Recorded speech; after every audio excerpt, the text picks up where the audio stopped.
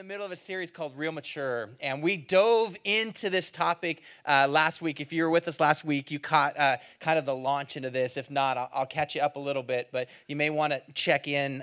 You can follow online, ccpuyallup.com, and track with us there, CC for Celebration Center, then you know where you live, and then .com. So it's easy to find. But we started this conversation about becoming mature and how we recognize there's certain points in life when things are operating at peak capacity. And we played a game last week trying to guess when you were at peak capacity for different things in life. And my favorite one was that when you're at peak capacity for just being happy with your physical body, and it was age 73. And I just thought that was hilarious. That's when we're finally okay with our own skin.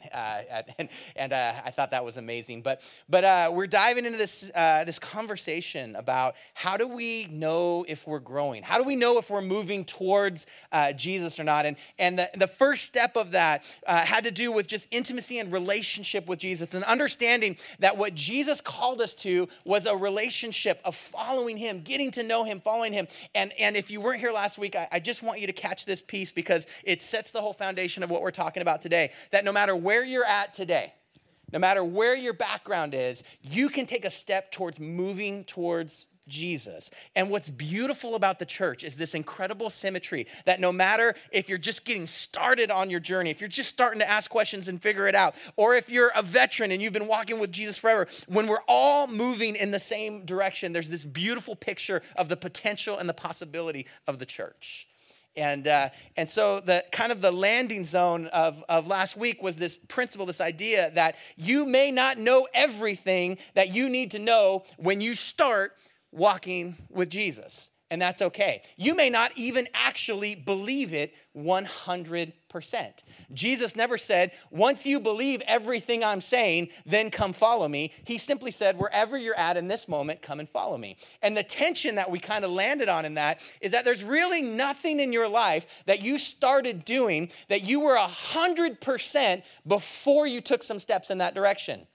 The job, the career, the thing you're doing with your life right now, you weren't 100% that this was going to work out before you took some steps in that direction, but you took some steps and now you're there. Some of the relationships you're in right now, you weren't 100%. As a matter of fact, my contention is probably at the altar, married folks, you weren't 100% that this was going to go. You were hopeful, you were believing, you might have even been 99.99%, but there was a 0.001 where you were like, I'm not so sure, but you didn't get before that person and before your friends and say, I take you to be my 99.99% spouse.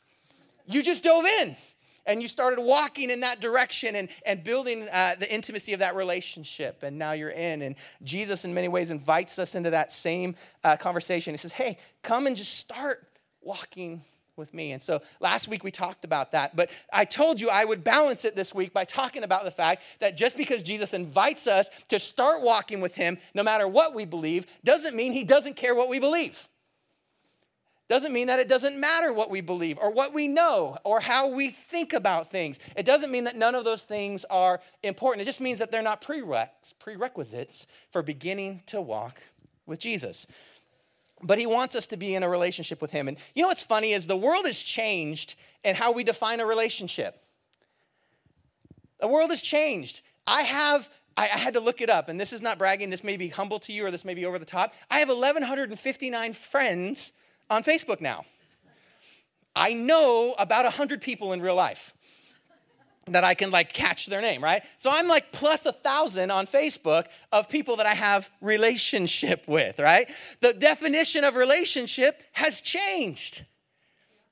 You used to only identify relationships as people you were related to or people you saw on a regular basis. But the definition of relationship has changed. And so it's interesting as we talk about Jesus wanting to have and be in a relationship with him that we don't always mean the same thing when we talk about relationship. And some of us, I love that video, some of us have a casual, techie relationship. We're a big fan of the Bible. We're a big fan of Jesus, but we don't have a relationship and we don't have any clue what he's actually like or what he actually says or who he is. And this is why the scripture becomes so incredibly important for us. Because here's the thing about relationships. Relationships are dynamic.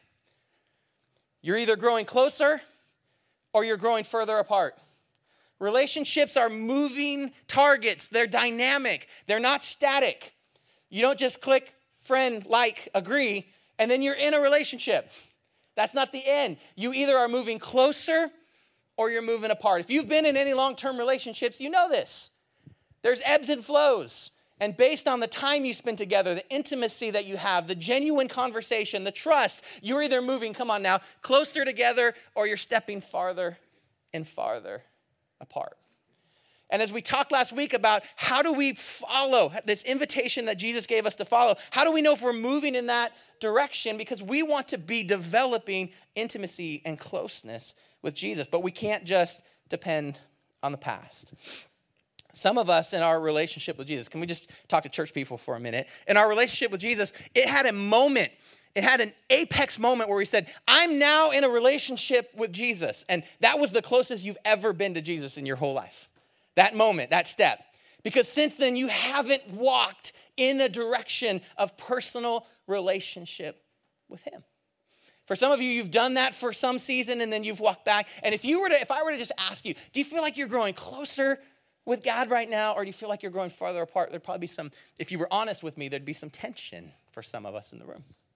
And we'd be asking questions. How do we know if we're growing? How do we know if we're moving forward? How do we know if this relationship is actually developing? And so a big part of that is knowing who he is and what he's like. It's hard to be in a relationship with someone if you don't really know what they're like. And Facebook and InstaChat and Snapgram and all that stuff and all those things have taught us that we can meet an ambassador, come on now, of somebody, and we can kind of know what they're like without actually ever really knowing what they're like. And if you don't really know what someone's like, then how do you have an actual authentic relationship with them? And so oftentimes we come to this idea of a relationship with God, a relationship with Jesus, and we're just taking Snapchats of who he is and what he's like. We're taking images of who he is and what he's like, and it's not authentic and it's not who he is. So how do we know what we believe? And how do we know who he is? And how do we know what he's like? And the greatest tool that he gives us is his word. He tells us who he is and what he's like. He's actually protected for generations a revealing of his identity, of his character, of his personhood, who he is and what he is like. And that is why the Bible's so important. I love conversations about, is the Bible even important? Do we even need the Bible? Because I don't believe that we worship the Father, the Son, and the Holy Scriptures. Right? That's not the triune nature of God. It's the Father, the Son, and the Holy Spirit. But we have this incredible tool, this incredible revealing story of God's interaction with mankind through all of history. And he says, this is who I am, and this is what I am like. And so it becomes incredibly important and powerful to us. We see actually contained the words of God. And you think, well, how important are the words of God? Well, when God speaks, crazy things happen, like things are created. He says things like, let there be light, and there's light. He says things like, let there be an expanse between the day and the night. He literally says, I'm going to take this and breathe life into you, and I'm going to call you man. And things are created when he speaks. So how important is it if we have contained in this book his words that we know what in the world he says? It creates things. It has power. It has authority. It's absolutely important for our lives. And here's the thing. Biblical knowledge is about knowing the truth. The truth of who God is, the truth of his interaction with mankind, the truth of his story of being with all of mankind. And here's what tension begins to happen in us when we don't actually know the truth. We don't really know what God's like. We don't really know who he is. We're fans of God, but we don't know how he's interacted with the world. And it creates tension in us, and it gives us the opportunity to really miss it. And so here's the thing. If we're ever going to be spiritually mature, we have to start knowing some truth. And the truth that you can't just be from me, because you don't know if I'm telling you the truth. You've got to go to the source. If I just tell you about my friend all the time, you have a picture of my friend that has been filtered through me. But if you meet my friend, come on now, then you know him. You know what he's like, and you have a relationship with him. And biblical knowledge is about knowing the truth. And here's the tension. If we're just really honest about it, we should all be asking questions like, is it true? You know, last summer, and probably this summer again, I did a series called Will It Float? If you remember the Will It Float series. And I just said, these are questions or statements or things that people who say they're Jesus people believe. But let's throw them in the tank and see if they float. Let's see if it's actually true based on the character of God and the reality of this world that we live in. Is it actually true? And so often I think we find that as we are trying to mature and go on this relationship with God, if we don't know what he's like, we don't know the answer to basic questions about life. And it takes us to tension. And so we should be asking, will it float? We should ask things when someone says something like, God wants me to be happy. We should go, does that float? Is that who God is? Is that what he's like? Is his highest goal for you happiness? Does he want happiness for you? Is happiness even on his radar? Do we know? I think so, maybe. How about this? God wants me to be who I feel like I should be. Is that the nature of God? Is that who he is? Is that how we interact with God? Is that true? Does it float? Biblical knowledge is about knowing truth. How about this one? God wants my life to be fair. He wants me to be an agent of fairness and make sure that everything is fair. Is that true? Do I believe that? Do I call that as a core value? What do I think about God? How about this? Being a Christian, a follower of God, a follower of Jesus, and in a relationship with Jesus means my life is going to go much easier now. Right? Some of you are laughing because that hasn't been your experience. Why am I bringing some of these tensions up? Some of them are obvious. Some of them make you tense. Some of you may go, I'm not really sure what God says about that or how he interacts with us based on that. I'm not sure how I feel about that. This is why biblical knowledge is so important, because it's about knowing the truth. So let me ask you this question. What's the source of truth in your life? What's the source of truth in your life? Where do you go to when you need some truth? Do you go to the news? Do you go to encyclopedia? Do you Google? Do you talk to an old wise mentor? What's the source of truth in your life? The reality is there's probably 3 points of sources of truth that you wrestle with in your life. One of those points of sources of truth and access points is the scripture, is God, is his word. One of those might just be a human, a person that you trust. Some other person's source of truth. One of it might just be yourself. Maybe you're the ultimate source of truth in your life. This is my truth and I'm just living in it. So there's a tension that we have. Somewhere we have to identify what is true and what is not true. What is God like and what is he not like? How does the world really work? And what do I actually stand for and believe? And if you don't have a relationship with the word of God, if you don't know the character and the nature of God as it's expressed in there, you're going to really struggle to answer some of these questions about life and what's true. The reality is God's word is the source of truth in your life. If you're a follower of Jesus, if you had said, yeah, you know what? I don't have all of the things figured out, but I'm going to go ahead and start on this relationship with you. I'm going to start walking in this way. Then God's word becomes the source of truth in your life. Let me take you on a little bit of a journey. I'm going to walk you through a lot of scripture today, and so you might not be able to cheat and get ahead of me. If you want to get to 1 Kings chapter 13, you can get ahead of me there, but I'm going to be in a couple different places before that. But what does Jesus really tell us about his word? What does the Bible tell us about his word? What does God tell us about his word? And I love this picture of Jesus. John chapter 8, it says, to the Jews who had believed him, he said, if you hold to my teaching, you're really my disciples or followers. You're really following me. Then you will know the truth, and the truth will set you free. How do you know the truth? You got to hold to his teachings. How do you know his teachings? Oh, they're in his word.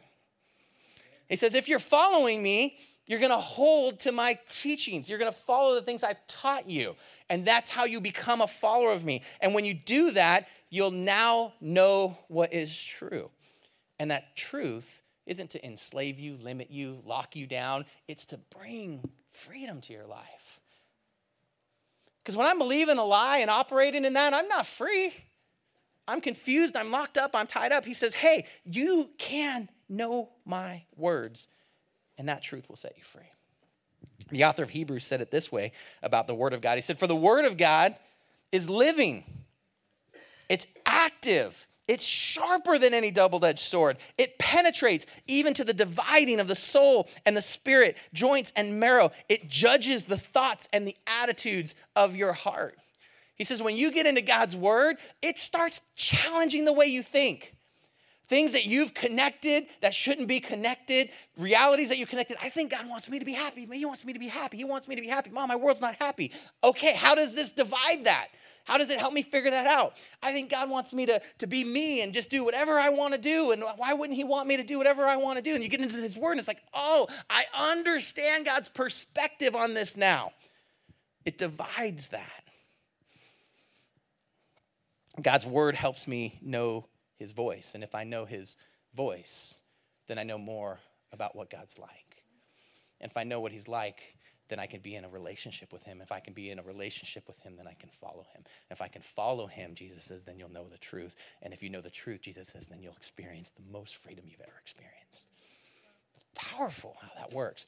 But it all falls apart if we don't know his word. It all falls apart if we don't know the reality of who he is and what he is like. As I was wrestling with this, I heard this story. It's from the scriptures that I'm going to share with you, and it just like light bulb. It went off in my head, and I was like, oh, this is just so real. In 1 Kings chapter 13, there's this incredible story, and you know I love giving you history and backstory because it's so important for how we contextualize what's going on in the Word of God. And so I don't know if sometimes you guys feel like you're in a history lesson when you're coming to church, but I just want to give you some truth and reality because I want you to understand that all of the things in this Bible, all of the things, all of the stories, these are humans who lived at real time, at real places, and dealt with real things. They sweat, they ate food, they went to the bathroom, they had relationships, they fought, they loved, they slept, they were people, and God tells their story, and they lived in a context, and that time was different than other times, and you know, they had some amenities, they had some things that were not amenities, they lived in civil governments and in relationship, and if you understand what their life was like, then you can see why God speaks the way he does to them to try to make their narrative make context in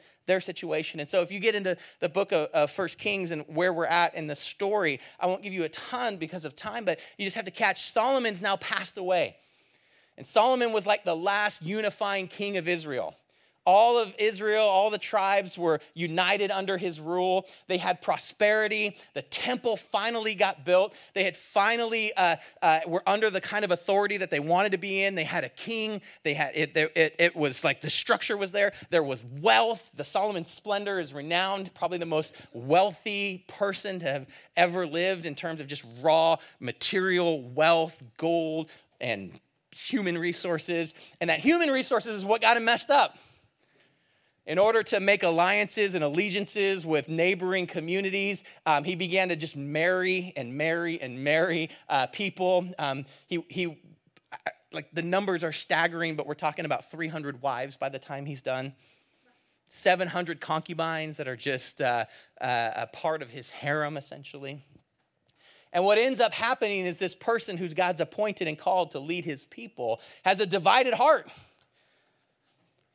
Being in a relationship with one person is hard. Times that by 300 and add a 700 other distractions and try to have a unified heart. And so Solomon's heart gets divided. And as his heart gets divided, his relationship with the Lord suffers and his leadership suffers and the unity of his people suffers. And at the end of his reign, God's very kind to him. And because of his father, David, allows him to kind of finish his life in peace. But there is trouble brewing. And the moment he dies, these rebel forces that have kind of swelled against this cultural invasion that Solomon has tolerated begin to burst out. And the 12 tribes, there's basically 10 that are still operating as individuals. There's no longer unity in the people. And so different leaders are beginning to raise up to try to challenge for that leadership position out of Solomon's family, people from different tribes. And this begins kind of the narrative of what's happening in the book of Kings. And we show up at chapter 13. And at the end of chapter 12, we see this kind of horrific scene that you wouldn't understand if you haven't been reading the Word of God. But this horrific scene happens where Jeroboam, he doesn't want the people of God to worship out. He doesn't want them to go anywhere else to worship, but to stay here because he's afraid that he'll lose influence if they go somewhere else. And so instead of going to the temple to worship and doing the things that God's commanded, instead of obeying and honoring God's word, come on now, he's like, I'll just do a system that looks like what you would do there, but we'll do it here. I'll build my own altar. We'll have our own sacrifice. We'll do our own worship the way we want to do it. And here's the thing, if you don't know your history, you're doomed to repeat yourself, right? And very similar to kind of the sin of Aaron, he's like, hey, we're just going to manipulate God. We'll just make our own golden calf. We'll do our own system. We know God kind of works this way, and so we'll just kind of do it our own way. And that's the sin of Jeroboam. That's what's happening here. And because of this sin and rebellion that's in Jeroboam, because he's trying to control a group of people, saying, I'll tell you what God's okay with and not okay with. You don't have to talk to God. You don't have to hear from God. Just listen to me. And it'll look close enough to what looks right and looks true that you'll just kind of go with it. And I have the loudest voice, the microphone, and the influence, so I'll just manipulate this thing. Come on now. And you'll be obedient to me instead of to God, but it'll look like obedience to God. That's what's happening.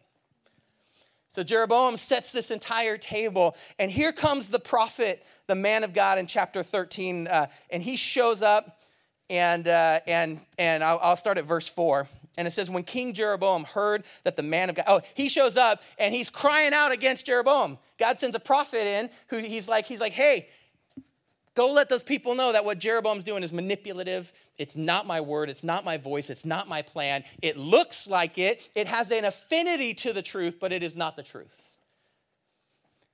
And so King Jeroboam hears what the man of God has cried out against him at the altar of Bethel, the altar that he had made. And it says, he stretched out his hand from the altar and said, seize him.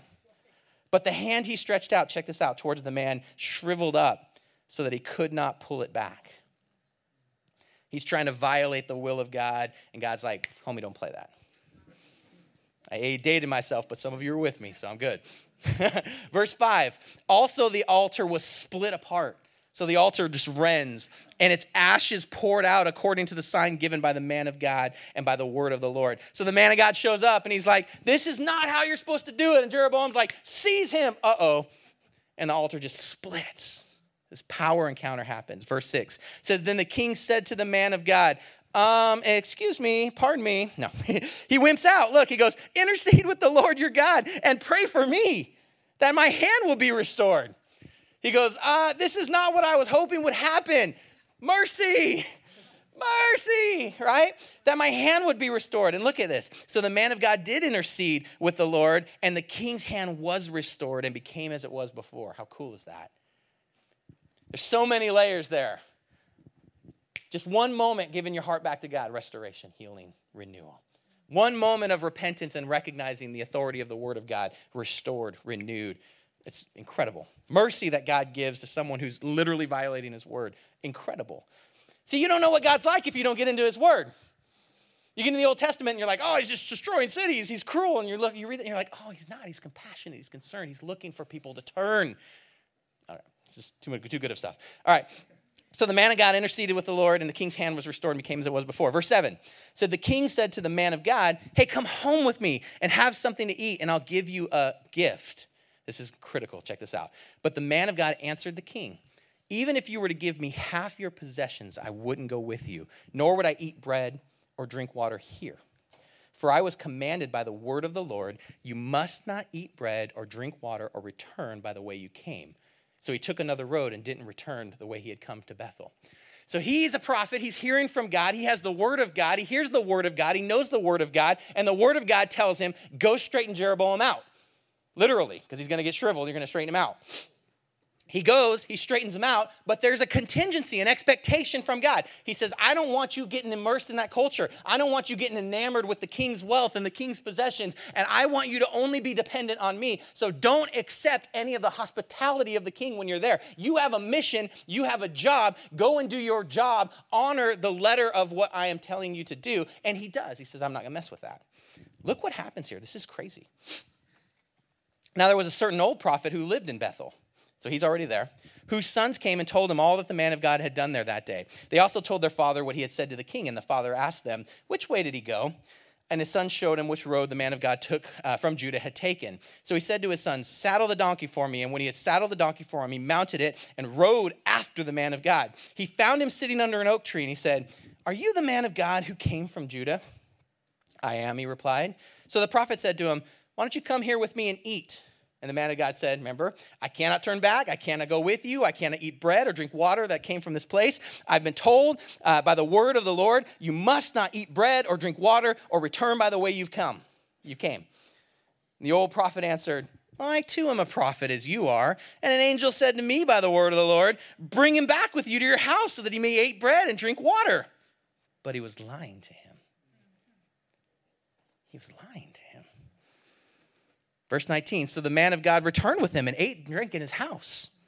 And while they were sitting at the table, the word of the Lord came to the old prophet who had brought him back, and he cried out to the man of God who had come from Judah. This is what the Lord says, you've defied the word of the Lord, and you've not kept the command that your Lord gave you. You came back, and you ate bread, and you drank water at the place where he told you not to eat and not to drink. Therefore, your body will not be buried in the tomb of your fathers. What? When the man of God had finished eating and drinking, the prophet who had brought him back saddled his donkey for him. And as he went on his way, a lion met him on the road and killed him. His body was thrown down on the road with both the donkey and lion standing beside him. Wait, what? This is a crazy story. This is an insane story. But you know what happens here? He knows the word of the Lord. But another person, this is what I want you to catch. Another person who had some level of authority came to him and said, that's not the word of the Lord. This is the word of the Lord. And he compromised what he knew. And he trusted somebody else to give him the word of the Lord instead of accessing the word of the Lord personally. And that person lied to him, and it cost him everything. How important is it that you get into the word? How important is it that you know God's voice? How important is it that you know his story? How important is it that it's personal and relational to you? Would you have the courage to stand in front of an old, wizened, spiritual authority who said, this is the word of the Lord for you, and say, that's not how God's spoken to me. That's not what he said to me. That's not what I read in his word. I can't just assent and give my life to something that's other or contrary than the word of God. That's right. How confident are you could do that? He's deceived. You know, the enemy's been using that move since the beginning. We talk about this all the time. He uses the same moves. In the garden, Adam and Eve, the presence of God, fully experiencing his relationship and his voice. And you know all the enemy has to say? Did God really say that? Is that really what God said? That's all it took. And they were not confident in what God had really said, and the whole story breaks, and all of creation is altered. Because they weren't confident in what God said. They didn't know the story. They didn't trust his voice. So an outside voice, speaking from some authority, makes a rational, manipulative argument. Says, did God really say that? Does God really feel that way? What ends up happening to us is, as we struggle to know what God's like, if we don't actually know the story of his interaction with mankind, we start forming God into our image. We start making our values God's values. I really value this, God must value this. We start saying there's no way God would have or could have, and he must only this or do that. But we just try to tell the story in a way that makes sense to our conscience. But if we get into the word, then everything changes. If we start asking, did God really say? I mean, there's some pretty powerful things in here that God really said. Like he really said there's going to be a flood. Can you imagine at that time? There's not going to be a flood. Maybe a flood is like an emotional thing. Maybe it's like a flood of emotions. Maybe it's a flood of new thinking or new ideas. Maybe it's, there's not going to be a real flood. Only there is a real flood. He said things like, did God really say that if you don't paint with lamb's blood over every door, the angel of death is going to pass by and the firstborn of every family is going to die? I'm sure there were people who were like, God wouldn't say that. He didn't really say that. Come on now. He didn't really say we didn't have to paint with lamb's blood, and that lamb's blood wasn't going to protect us, and what different. God didn't say that. It's probably more metaphorical. It probably is some kind of a simile, some kind of a word play, and there's a deeper story here of what God's doing. And no, God actually really said that's what was going to happen, and that's what he did. Did God really say that he so loved the world that he sent his only begotten son, that whoever believed in him wouldn't perish, but have everlasting? Did God really say anyone could believe in him? Did God really say he loved this world? Did God really say that? Yeah, that's what he said. It becomes the story. Problem is we get back to will it floats and we don't really know what he says, and so we run into issues and we don't know what to do with the issues. And just be honest with you, these are the kind of conversations I have from time to time because people ask me, what do you believe about? And they give me whatever the current issue is that's on everybody's mind. Doesn't matter what the current issue is. It can be any hot topic, any politically charged agenda item. It can be, it could be from abortion to marriage equality to you name it. I mean, just whatever it is. And they'll come and they'll say, well, what do you believe about this? And you know my answer is? I pull out this book. And I say, my opinion on that issue is formed from here. And so if you want to have a conversation about it, I'd love to have a conversation with you about it. But just so you know, my starting point is going to be, this is what God says about this. This is what he says about human life and the nature of marriage and the nature of whatever the thing is. This is what God says about it. So that's going to be my starting point as we walk into the conversation about what's true or not. And I've had conversations, literally had this conversation in this right over here. Well, I know the Bible says something about it, but I just don't believe that part. I've had that conversation. Those words have been spoken in my office as I'm having conversations with people. And I say, that's okay. You don't have to believe everything to start walking with Jesus. You don't have to believe everything today. But I just want you to know that this is where I find my source of truth. And since this is where I find my source of truth, this is where I make my stand. This is how I think. This forms the way I think and the way I live. Here's the thing I just want you to catch. Half-truths will ruin your life. They'll ruin your life. Yep. Half-truths will ruin your life. We are so easily victimized by half-truths. We so easily jump. I mean, come on. We can't. The political world just isn't useful for me in terms of talking about the kingdom of God. And so I don't even like going into these narratives. But you can't watch the news anymore. You can't. You have to have two screens going and listening to completely different takes on the same news item, and then somehow from that place try to form. It's impossible to watch the news anymore. Half-truths will ruin your life. If you buy into that, we know people that believed half-truths and destroyed their lives. Made life-changing, altering decisions with only half the truth. Can I just be honest with you? It's mean to say it this way, but I'm just going to say it because you can take this book and you can find so many half-truth statements out of context. Yep. You can justify any behavior you want to justify. Yep. You want to get a divorce, you can find a way to get yourself a divorce. You want to force someone to stay with you, you can find a way to force someone to stay with you. You want to not give a penny to the kingdom, you can find a way to not give a penny to the kingdom. You want to sell everything you have and give it to the kingdom, you can find a way to sell everything you have. You want to justify whatever it is you want to justify, you can make a half-truth out of this. There's a lot of pages here. Yep. I got 1,140 pages of really small text in 4 columns. I can dive right into here and say, well, the Bible says this, and only give you half the truth. And I can make my entire foundation of my life on a half-truth. It'll ruin your life. It'll ruin your life. You want to ruin your life? Just kind of have a passing understanding of scriptures, a passing acquaintance with it. Just believe because it's printed on a Christian t-shirt, or it sounds like something that meets your current values right now, it must be true. Half-truths will ruin your life. Paul says to his protege Timothy in 2 Timothy chapter 4, It says, in the presence of God in Christ Jesus, who will judge the living and the dead. Don't think God's going to judge anybody? I'm just reading it to you. And in view of his appearing and his kingdom, I give you this charge. Preach the word. Be prepared in season and out of season. Listen, correct, rebuke, and encourage with great patience and careful instruction. For the time will come when men will not put up with sound doctrine. Listen to this. Instead, to suit their own desires, they'll gather around them a great number of teachers to say what their itching ears want to hear. They'll turn their ears away from truth and turn aside to myths. Half-truths. Half-truths all over the place.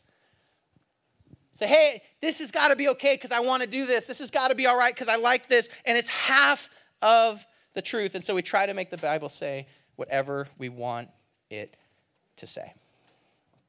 Actually, if you back up, stay with me back there. In 2 Timothy chapter 3, right before this, Paul's instructing. He's like, as for you, you have to continue in what you've learned and have been convinced of because you know those from who you learned it. He's like, take a look at everybody that you learned it from and keep walking in that. How from infancy you've known, listen, the Holy Scripture. When have you known them? From infancy. You've known the Holy Scriptures, which are able to make you wise for salvation through faith in Christ Jesus, because all Scripture is God-breathed and useful for teaching, rebuking, correcting, and training in righteousness, so that the man of God may be thoroughly equipped for every good work. He says, you got to know the word of God because it's useful to help you and prepare you. Why? So that you're equipped to deal with what you face in life. Yet we fight over, I don't have time to get into the word of God. It's 1,100 pages, Pastor Mike. And so we have a passing relationship with the word. You know, I heard one speaker that I have a great relationship with talk about how all his greatest mentors are in the Bible.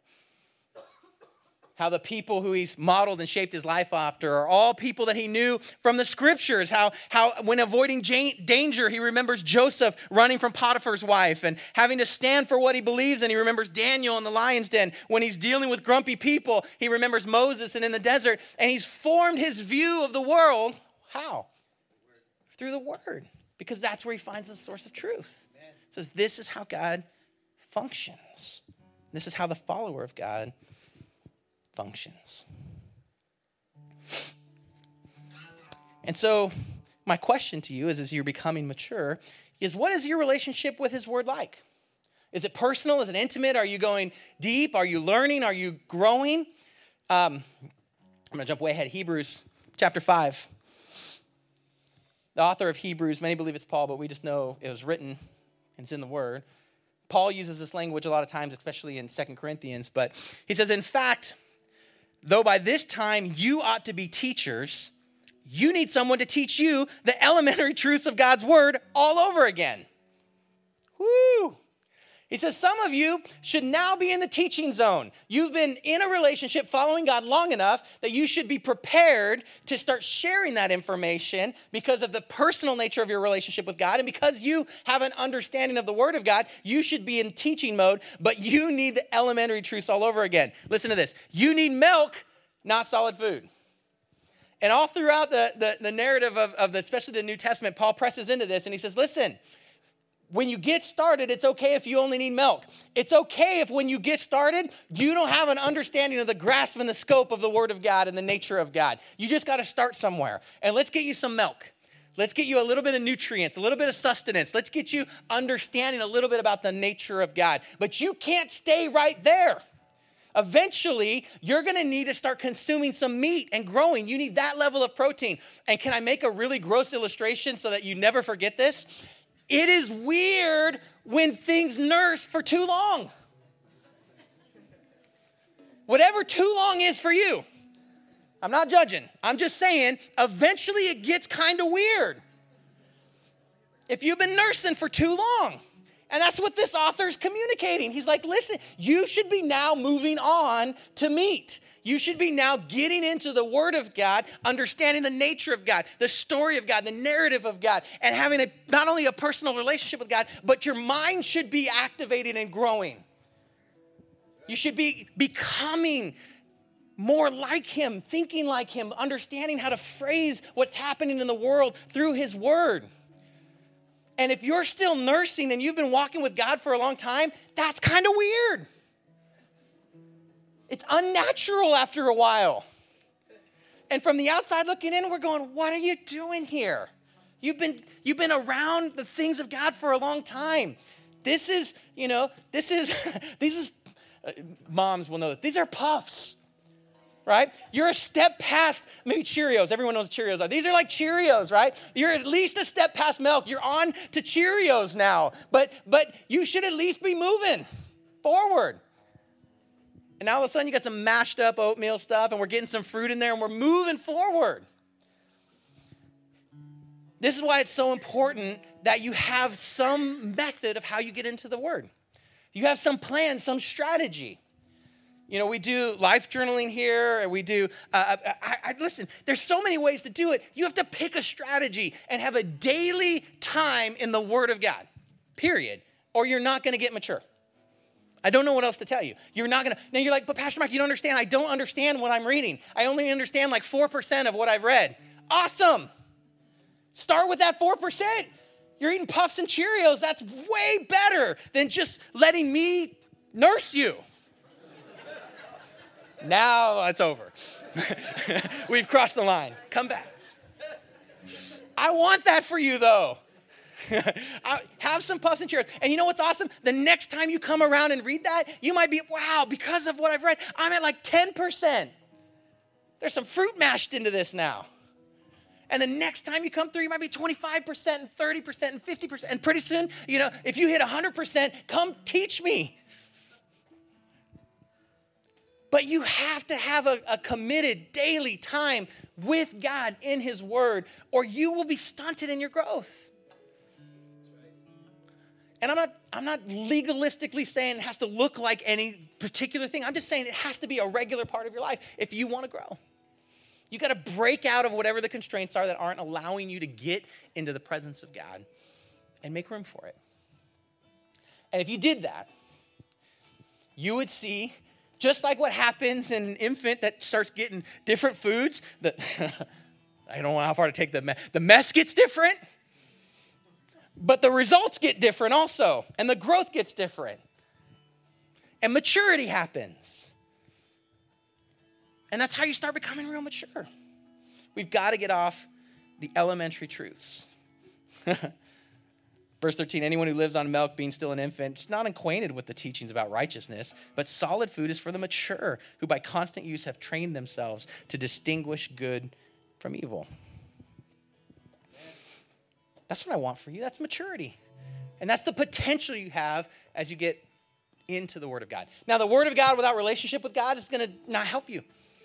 You're going to have a bunch of just snapshot. I mean, it might be practical and pragmatic. It might get you started, but it might be helpful. But the context of knowing and following Jesus just sets the tone for all of that for you. That's why last week we started with this idea that spiritual intimacy is focusing on your heart. And if you haven't taken steps to say, God, I trust you with my heart, then working on your head is not going to solve all that for you. But biblical knowledge focuses on your head. God, I want to walk with you. I want to walk towards you. So help me learn to think like you and become like you and know you. And that's what this book does. It's funny because I was thinking about what my assignment is week after week to come here and share with you guys. And really all my assignment is this. I want to take this, right? I want to consume it. And then I want to encourage you to consume it so that you can go and do it. And I believe that when you do it, it'll change your life. It'll change your life. And so this is your pastor, however you see me, pleading with you. You have a resource right here that is so incredible for your life. It's word after word after word of the heart and the nature of God.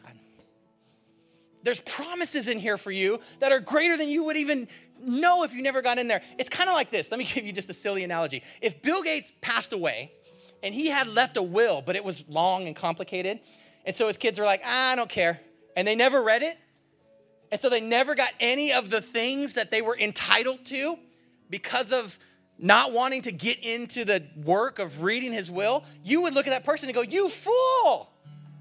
There's so much you're entitled to, and that's just worldly wealth.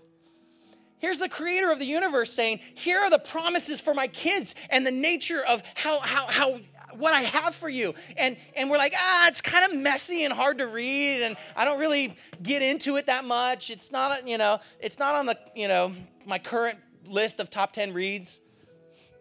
And I'm going, are you kidding me? There's so many promises in there for you. There's so much God has for you. And you're entitled to all of that. And you're missing it because you just don't even know you're entitled to it. Why wouldn't you want that? Some of you are like, that's scary, Pastor Mike. I haven't ever even gone on that journey before. Well, I told you I'm going to plead with you for the next several weeks. Let's start with Rooted. We're going to launch into just 10 weeks of conversation and the nature of the Bible and helping you get started. Start with that. Some of you, that sign up went by and you're like, And you, before you leave, need to go find it and say, okay, I'll give it a shot. Let's go on that journey. Let's start developing past the milk phase, okay? So many bad nursing analogies in my head that I just have to move away from so we can land the plane. But you're with me. I want you to eat steak, even if you're fasting right now. It's hard to talk about steak this much. Holy moly. Would you stand with me? I just want to celebrate this reality. If you take a step towards Jesus and trust him to get into the word, there are so many of his promises that have the potential to be unleashed in your life. It could literally change your life. Not only could it change your life, it could change the life of those people around you in your closest circle. It could change everything. So this morning, God, I'm just excited. I'm excited for what could be and what will be as we just take steps to trust you and follow you because of your word. And we don't want to be deceived just because someone says something in a way that sounds convincing. We want to know your voice and trust your voice. We want to have the courage to stand, even if someone says something that sounds very convincing, we can say, but that's not the voice of my Father. And we don't want to be stuck in infancy and infant. That's weird. We got to move towards maturity. And sometimes that requires a little pain, and there's growing pains, and there's some ache, and there's some mess. But we'll take that over remaining in some infantile state. That would just not make any sense at all. And so we want to be the kind of mighty warriors that we sang about, that are growing in power and in strength and able to tell truth from fiction and just believe in the promises of God. That's who we want to be. So that's the cry of our heart. We love you and we thank you. In Jesus' name, amen and amen.